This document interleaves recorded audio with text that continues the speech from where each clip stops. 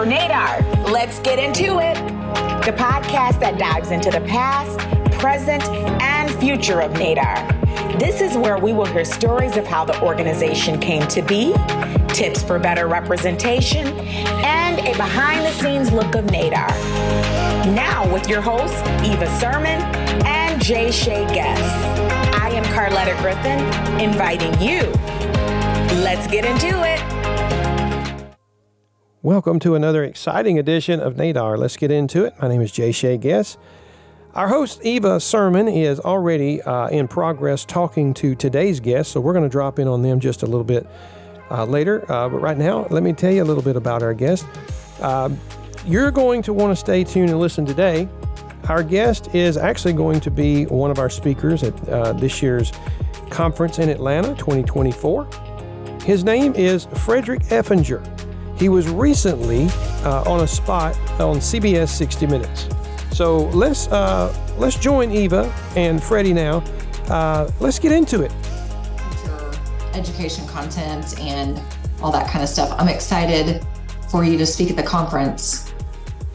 Me too. It's an incredible opportunity, and it's an incredible opportunity about something that I'm really, really passionate about. And, you know, as we see more visibility, it's kind of funny. I'm such a dork. I think one day I was leaving my disability class that I was teaching, and I got an email from a friend telling me about the 60-minute thing.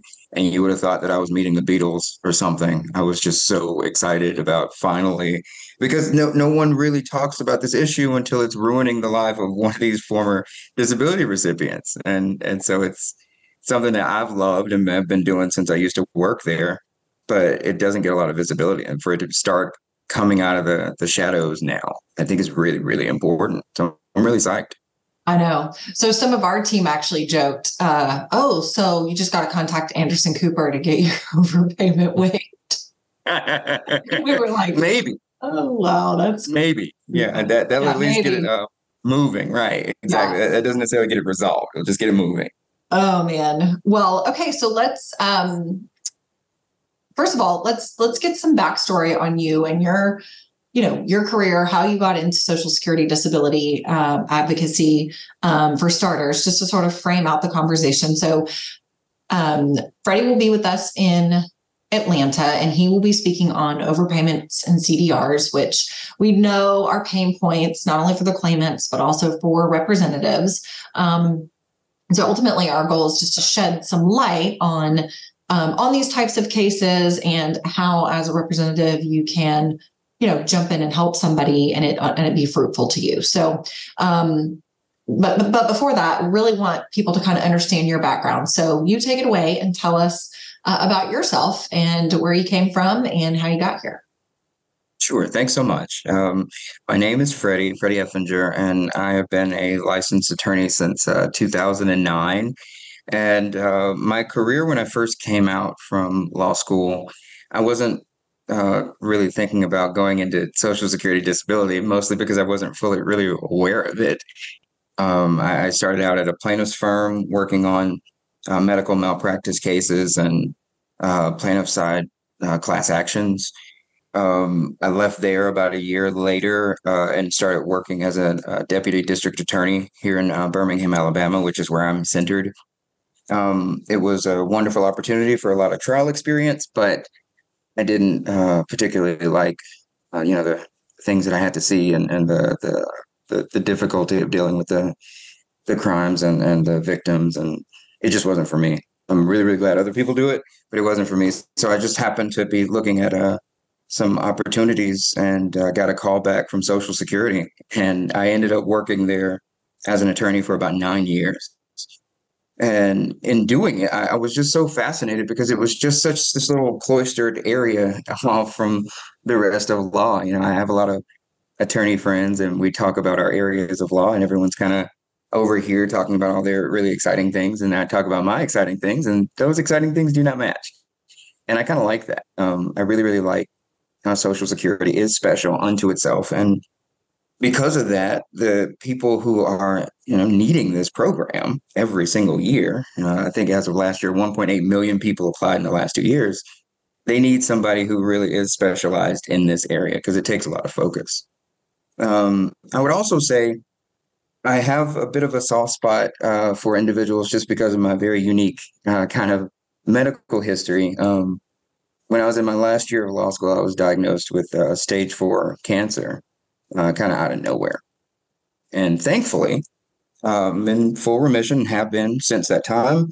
No major lingering side effects, but what it did give me is an understanding of what it feels like to have your idea for what you're going to do in your life, your vision, how you want to take care of your family, what you want to do. All of those things are thrown into jeopardy because of an illness. And that actually gives me a huge ability to empathize and connect with a lot of my disability clients because they're at one of their worst points in their life having to say, although I really, really have been working towards this career, although I've really been trying to, support my family in this way because of this condition, because of this accident, because of this injury, I no longer can. And it's hard. So wow. I did not realize that you had a cancer diagnosis in your background. Oh yeah. And it was it really was out of nowhere. There were no major signs or symptoms, and blood tests were all normal. Leading up to it, it was just kind of a fluke thing that was just sort of there. And so my life went from, planning out where I was going to go after law school to immediately starting chemotherapy as soon as possible and hoping that I would actually live to graduation. And it's quite a jarring experience. And so, like I said, it's something that although I never want to do again, and I wish I could have avoided it, it does give me the ability to kind of know how that went and to connect and to care for my clients better. Absolutely. I can only imagine. I think that, younger individuals, not that cancer isn't horrific no matter what age you are, but I think younger individuals that are told you have stage 4 cancer, that is like getting hit upside the head with, a cast iron skillet. I haven't, thank God, had to go through that, but I imagine that in that moment, exactly how you sort of depicted, your thoughts about your future, probably come to a screeching halt, and you may even decide to change course, right? But right. I think that you're 100% accurate in that in this line of work anyway, it is unique. It is very specific. And for sure, it has to have given you the ability to empathize better and to connect better with your claimants. Okay, so that's how you kind of got into law and disability advocacy. But tell us a little bit about your most recent post with the University of Alabama. So a good friend of mine, a professor named Anil Majumdar, who is actually teaching a class on poverty issues at the University of Alabama Law School, contacted me. He and I had worked at the firm the plaintiff's firm I worked at when I first came out of law school. And he asked if I would talk about disability and how an individual's income and their socioeconomic status can sort of impact how they apply, what they're able to get, how it affects their treatment history and those sorts of issues. I spoke to the class, and they were incredibly receptive. They were really, really complimentary, which was, I think, more of a testament to those folks who have like a really cool heart towards wanting to help people. And so some of the students apparently, and this particular friend of mine recommended to the school that if they wanted to pick up an elective, maybe they should think about teaching disability. And so one thing kind of led to another.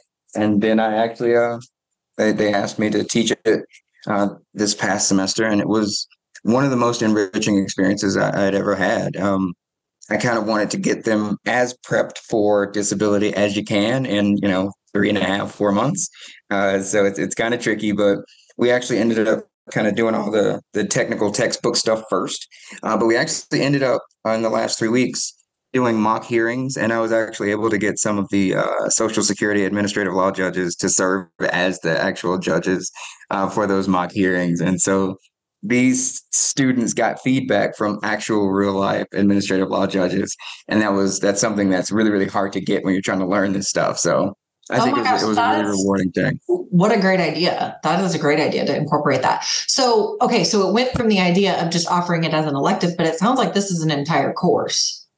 Oh, absolutely. It absolutely is. And there's a lot to learn about it. And honestly, I don't think that you can really do that in one semester.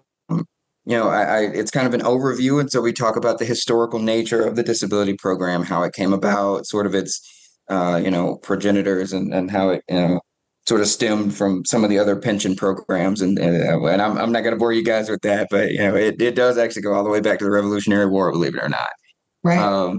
And then everything up into talking about overpayments, talking about specific tactics in hearings, talking about how to questions to make sure that you ask of the vocational experts, very practical. And so they're as prepared as you can be for your first hearing. And anybody who's done disability work knows that you're never really fully prepared for that first hearing until you just do the first hearing. Yeah, it's a rip the Band-Aid off. Kind of but especially, I mean, at least as an attorney, you had probably at least a course or two in cross-examining witnesses. So those of us that didn't get that, sort of coming from, corporate America, we feel quite unprepared for our first hearing. And that's, I think, across the board, regardless of what your background is. But I think this is amazing because I don't know of many programs that are at the law school level that teach this. I feel like it's got to be such a sliver of law that it just gets looked over, right? Like, I think people back into it. They go to law school, they start working for a firm, they're maybe writing briefs or I don't know what. And then they're like, oh, wait, I'm working for a personal injury lawyer, but like, what's this whole Social Security disability thing? I don't think people go to law school and think I'm going to be a Social Security disability attorney. I most certainly didn't. And one of the biggest reasons was I didn't know that was even kind of a thing. I mean, to be very honest, one of the major reasons why I wanted to go to law school was because I wanted to be Jack McCoy from Law and Order. That was my actual goal. And so, that's what I saw in my head. That is not a bad goal. Right. Well, okay. So you're teaching at the University of Alabama, but also you have your own practice? That's right. Yeah. So Effinger Law is my disability practice where we founded that in July 1st of 2021. Okay. And, my goal with that was to sort of prove to folks that you can actually run a successful, especially to other attorneys, you can run a really, really successful law practice while letting compassion be your leading sort of, your North Star. And that's one of the reasons why, again, I'm really thankful for the health background that I do have, because a lot of the difficulty you have initially with some clients is that you really got to get them to open up about the nature of their condition in the first place. There's a lot of shame. There's a lot of fear of how they'll be viewed by their coworkers or if they've already left their job, their friends and family, and just pushing through that little shame veil, which in my personal opinion has no business being there anyway, really helps them to open up. And once they open up, you can find out the most important, most helpful medical information that you can from them. They can more effectively tell their stories, and you have a better chance at winning your case. And so, like I said, the compassion aspect, I think is my niche part of this. I don't want to treat anybody like a number. I think that it's much more effective if we can actually care about each other throughout the process. And that's kind of a weird way to go. And so, it's been a successful experience so far. I've been working on cases all the way from initial application up through the federal court, and as well as doing non-disability cases like overpayments and cessations. Okay. I love it. And so thus the topic of overpayments and the November 5th, 60 Minutes episode about that very topic, which is covered by Anderson Cooper and sort of dives deep into a couple of people's cases. and I think was I don't know, really important, really, really important, as you mentioned at the top of this, for sort of the public on a national level to see and hear, because I think it is so unfortunate the way that the agency handles most overpayments, specifically overpayments that are due to a fault of theirs. And I think that's the kicker, right, in the 60-minute piece. So let's talk a little bit about that and what your takeaways were from the 60 minutes piece. Well, there are quite a few. Mostly, I was just like, yeah, I know, this is what I've been telling people for months. Because I think I may have mentioned this to you. My friends kind of joke with me, and they're like, "You're not really a disability attorney as much as you are a disability evangelist." And I was like, "Yeah, I'll take like that." Kind of, yeah. I'm pretty, because it's just such an incredibly difficult uphill battle, and as has been mentioned, as was mentioned in the segment, and that is also mentioned in Social Security's own regulations. If Social Security is partially at fault in creating the overpayment, that does not prevent you from also being at fault and therefore also having to pay back whatever money it is that they're charging you with having to pay.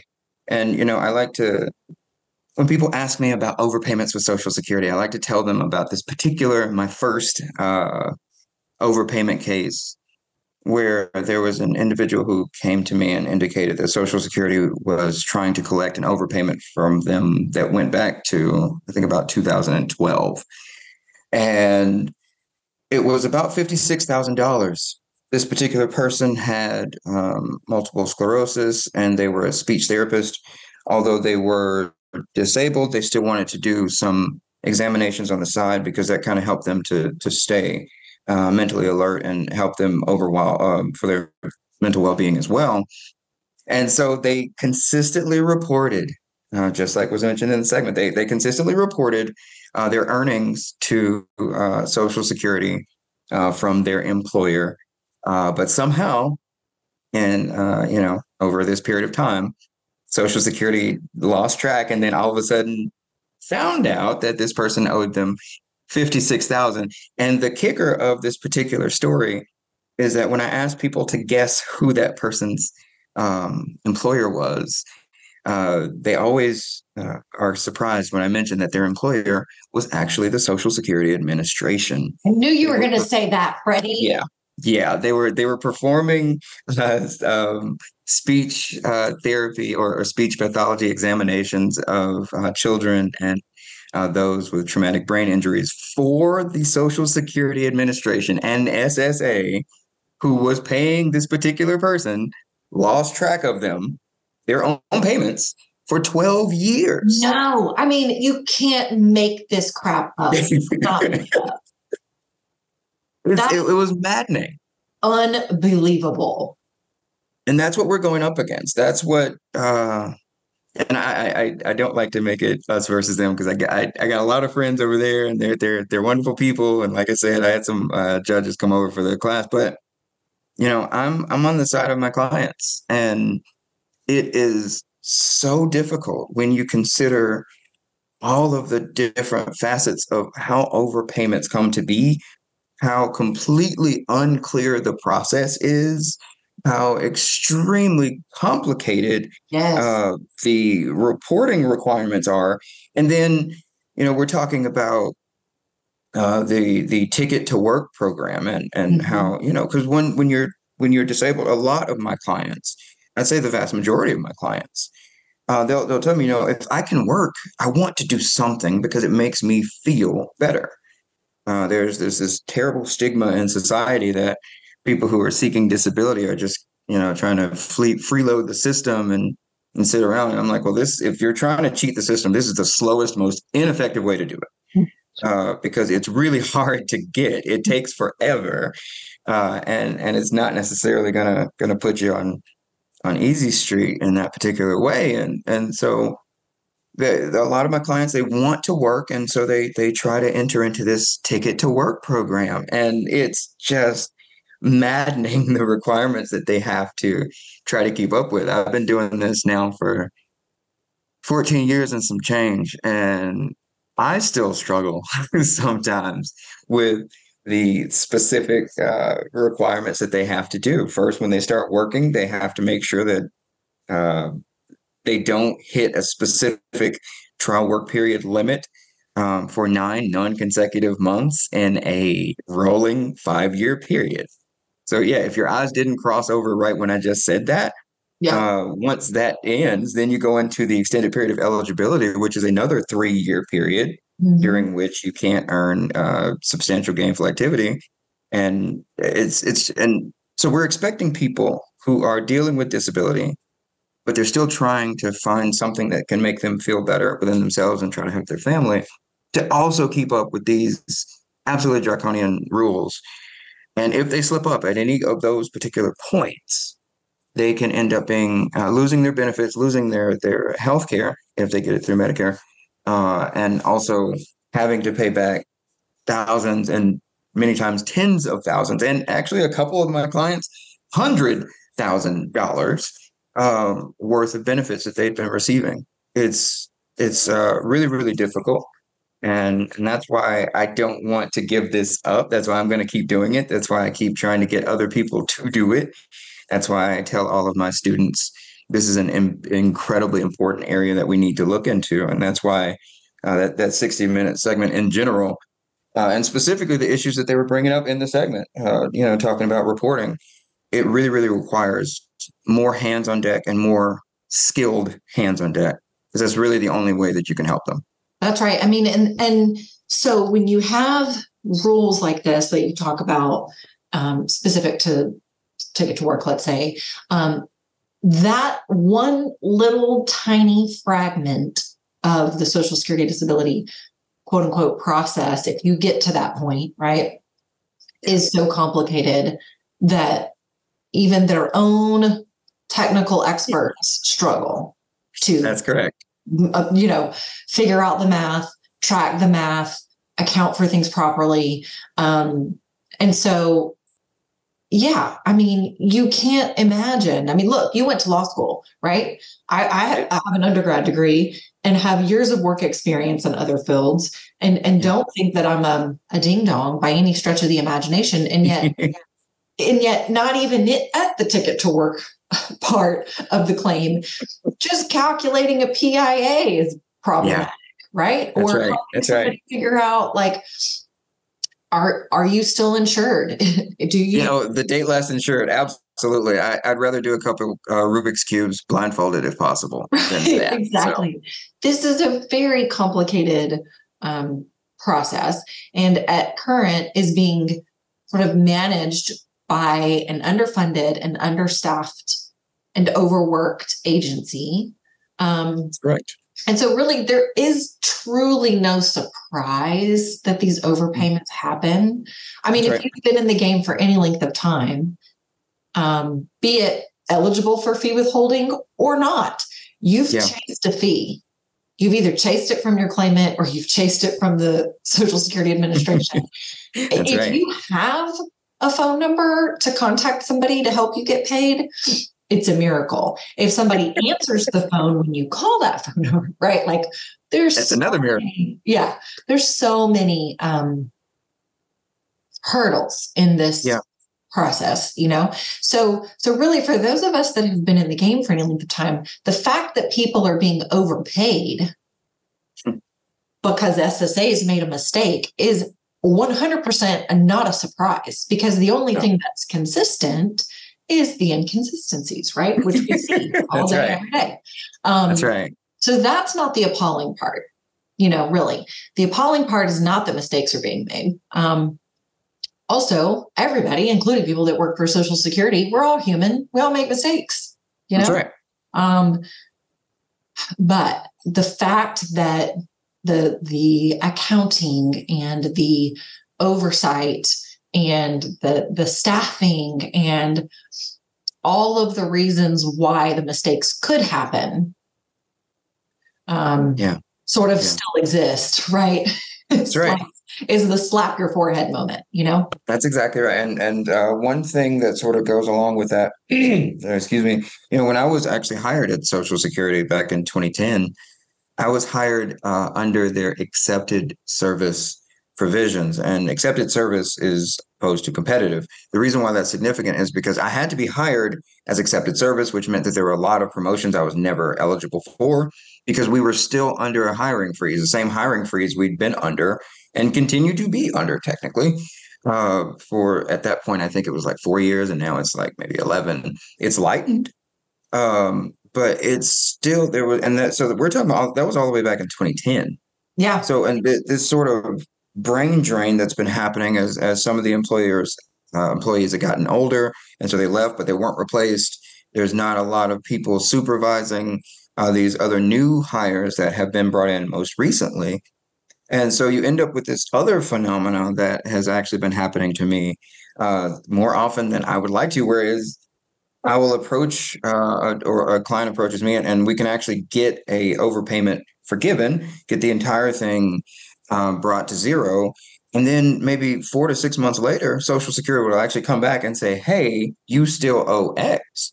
And we're like, wait, we already did this. And so I've actually had repeat clients over the same issues. And so all this speaks to lack of financial support on the Social Security side, lack of training, and lack of people just able to say, okay, no, we already did this one. We don't have to try to charge them again. This was already taken care of. Here's all the paperwork. And so it's a really, really systematic problem that we can do the best that we can on our end, but it really needs to be addressed on all fronts. Yeah, I mean, and this is why, for those of you listening that participate in our legislative blitz campaigns, where we're asking folks to, urge Congress to approve dollars for funding FFA, we're trying to advocate for them too, Yeah. Because, they can't hire more people if their budget is cut, the administrative budget, they can't. Right. And so your hands are tied. But also, when you hire somebody and you're already in the hole in terms of processing time, that person or the cohort of people you have hired to do this task, those people have to be trained. Well, we've already talked about the tedious nature of the work. And so it's not like, oh, come Monday, you're ready to go after a 2-week training period. No, I mean, it could take you 2 years to become proficient. That's right. Right. That's and right. so the fix, even if we could hire the people, all the people we would need, right, or they would need, is not immediate. It just isn't immediate. And so all the while, you have people that have been doing this for, 18, 22, 27 years working for Social Security going, I'm making it to 25 and I'm out. That's right. That's right. So we're already planning their retirement. We're not even barely covering the problem here, No, and that's one of the things that is so it's so pervasive. Even within the agency is, there's some lower morale just because you're having to do the thing that's in your position description, the thing that might be in the neighboring job's position description. You're not necessarily going to be actually compensated for the other stuff you're doing. You have to cover you plus someone else on a regular basis. And the other folks who've been doing this, who can maybe sort of show you quicker ways to do it, more effective approaches, they're leaving or have left for the same reasons, because they're still having to do extra work themselves. It is such an interconnected problem. And interestingly enough, there's also the issue of how COVID has impacted when it comes to overpayments, because there was a period of time from March 2020 to September 2020 where Social Security wasn't collecting anything because they were technically closed. Right. Although they were doing some processing for after, I think, maybe like June or July, but still. And so all of those sort of things that probably would have been evaluated sort of got pushed onto the next year's docket. And so it doubled up the load that those same folks who were still struggling to do it previously were dealing with. And so that I think that's probably another reason. At least that's what some of the employees there at Social Security have also mentioned to me confidentially, that sort of glut of cases that should have been reviewed and maybe their overpayment would have been erased or their overpayment would have been pursued, all got pushed after that time period, in addition to their regular right workload. So it's just I mean, hey, listen, inserting a global pandemic into anybody's workspace for a long period of time is never a good thing. I think we all are coming out of the fog where that's concerned, and so, so it's just a real convoluted mess, I would say. And at the same time, like also not okay on so many levels, right? That's right. These poor people have to go through this and have to face thinking to themselves, I'm going to wipe out my entire retirement account to pay back an error that wasn't on me, That's right. And I think I choose to believe, this is just a personal belief, but I choose to believe that most people want to do what's right. They want to do what's right. They want to do the good thing. Absolutely. They don't want to be penalized. They don't want to step, in the drain, so to speak, and get sucked down. They want to, your point, do things that make them feel better, like working part-time, right? Sure. And also not risk losing the benefit in case they can't work part-time. It's That's just correct. Crazy. So, so anyway, I think that I was enlightened by, and I'm in it and I know that overpayments happen and I know that they can be very substantial when they do. But honestly, in my practice, when I was taking cases, overpayments scared the out of me. Like I can't touch that with a 10-foot pole. I had a couple of people that I knew that took overpayment cases and they were like immediately referred because it's just so complicated, and it feels like sticky as a rep and it feels like, ugh, is this worth my time? And that's terrible to have to say that. But when you're already, especially if you're a solo practitioner, right? Of course. You're working on, sometimes pure adrenaline and just having to work smarter, not harder. Right. And so I think that's why a lot of people don't understand overpayment cases and therefore don't want to take them, So I think our goal in having you come to the conference is to, shed some light on that and help people sort of walk through. And we're not going to get into the nitty gritty of what that session will be because obviously we want you to come and teach that. But, but if you're in the camp of people who are like, wow, payments are coming in real slow for Social Security disability cases. And this is this part of my business is the breadwinner part, but let me think of ways I can diversify. Sure.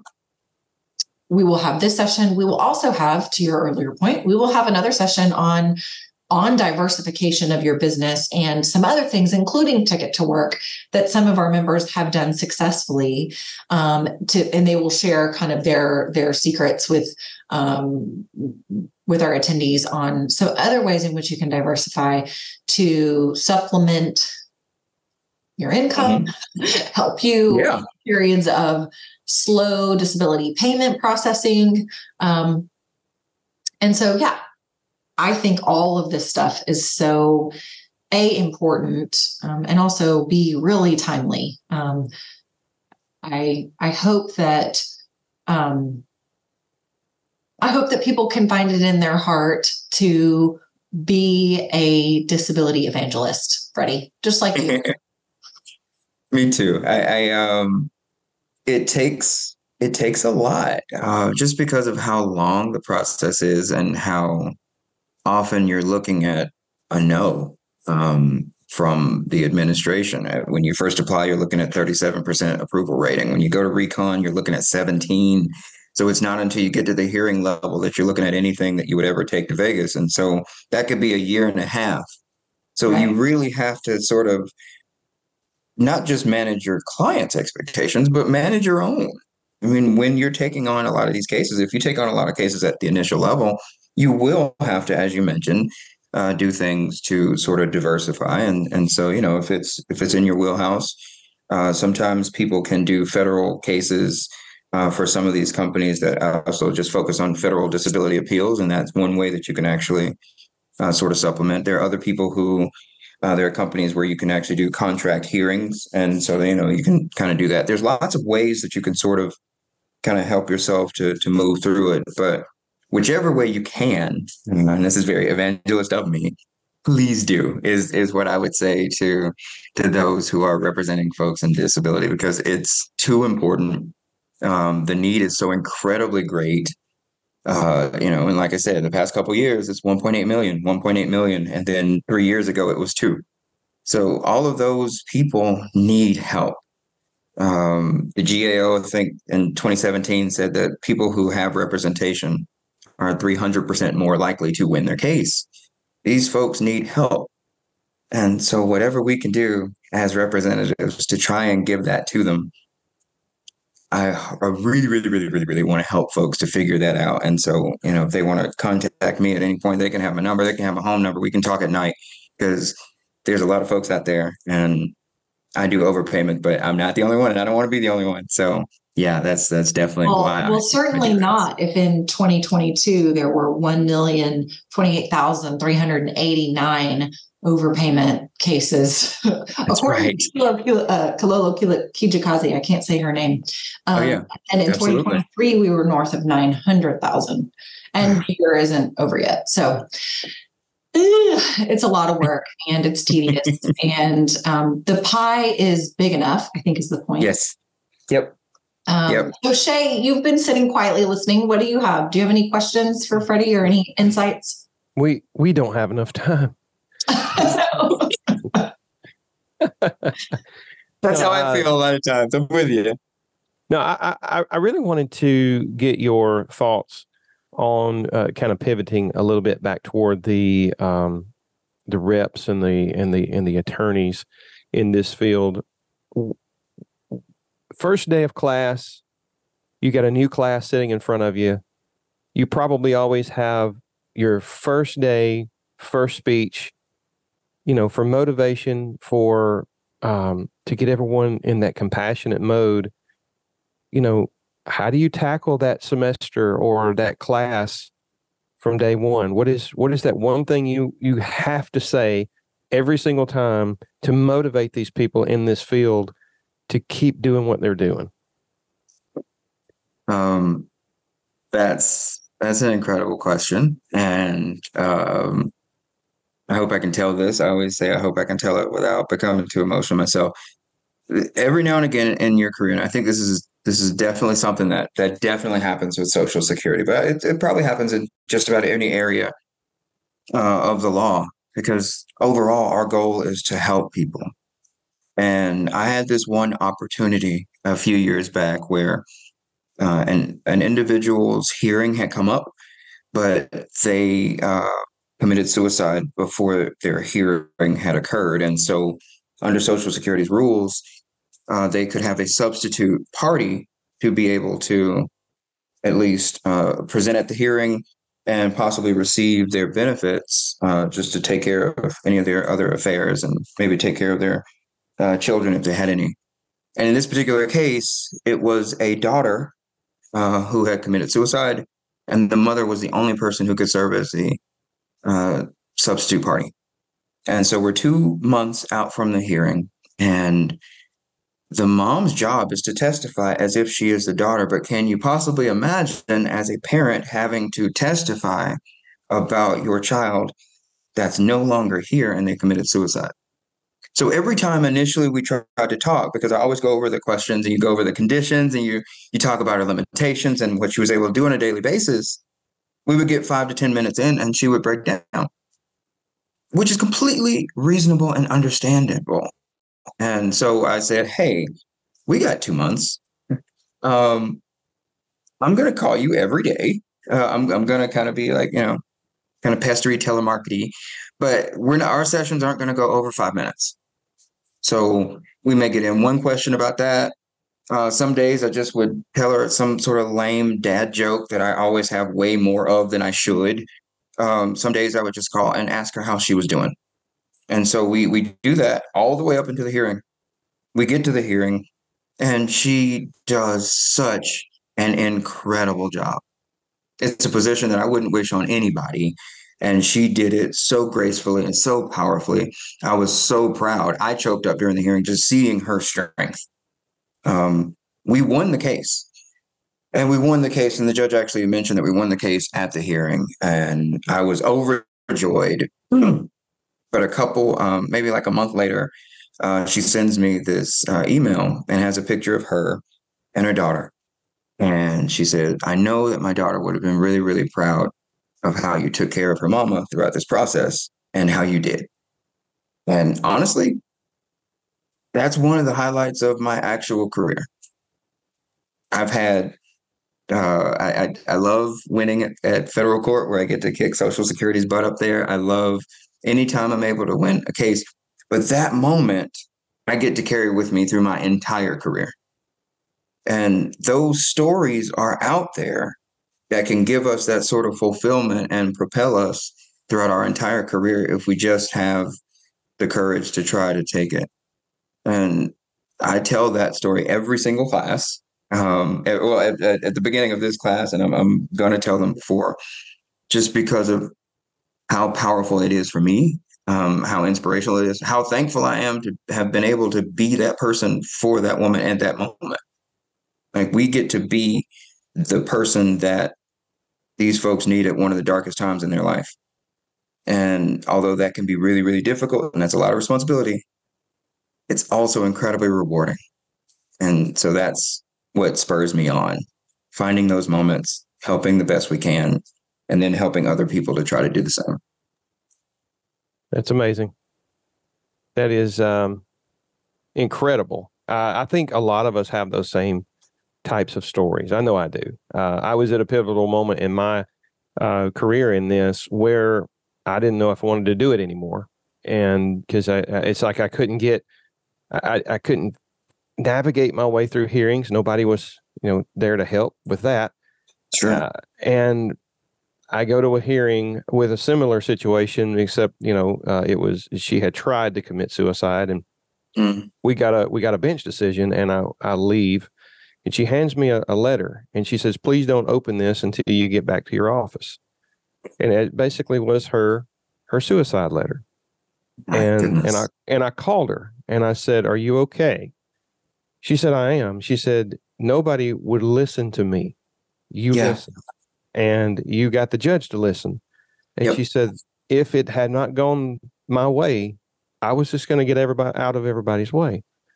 And I made up my mind right then, no matter what I go through in this business or this fight with Social Security on my side of the table, I'm going to keep doing this because of what I did for her. And that's what I'm talking about. And that's my passion in this as well. And I always remember her. And so it's just, and then I meet the likes of some people in our organization that are so passionate about all the things that goes on with the National Association of Disability Reps. And now we're getting to meet great people like yourself, and your story, your passion in this, man. I tell you, I'm ready to go bear hunting with a switch right now, and and I appreciate you for that. I do. We all need that. Everybody in this organization needs that, and that's what we crave. We crave for those stories. We crave for those outcomes, because that's what pushes us forward into doing this. It's struggle, but we don't struggle near as much as the people who can't work anymore. You took the words out of my mouth, Shay. I was going to say, as much as we feel like we're struggling and climbing, uphill with a mudslide underneath us, it's like nothing in comparison. That's right. We have a roof over our head. We have food on the table. We have, our health. We have our family, and some of these people don't have any of that, That's right. That's right. And I think one really, really cool thing, honestly, I loved your story, and I've really appreciated you guys. I just want to take a quick second to tell you your organization. Thank you so much for giving me the opportunity to talk, but also for approaching it from the point of view of people who actually care. Like that really, really, really, really, really matters when it comes to advocacy for this particular group that generally is not well spoken for, right? But specifically when it comes to letting people tell their story. I mean, I always kind of tell my clients, you're the master and commander of the ship. I'm the navigator. I know Social Security. I know those waters and I know the stars. You're the expert on you.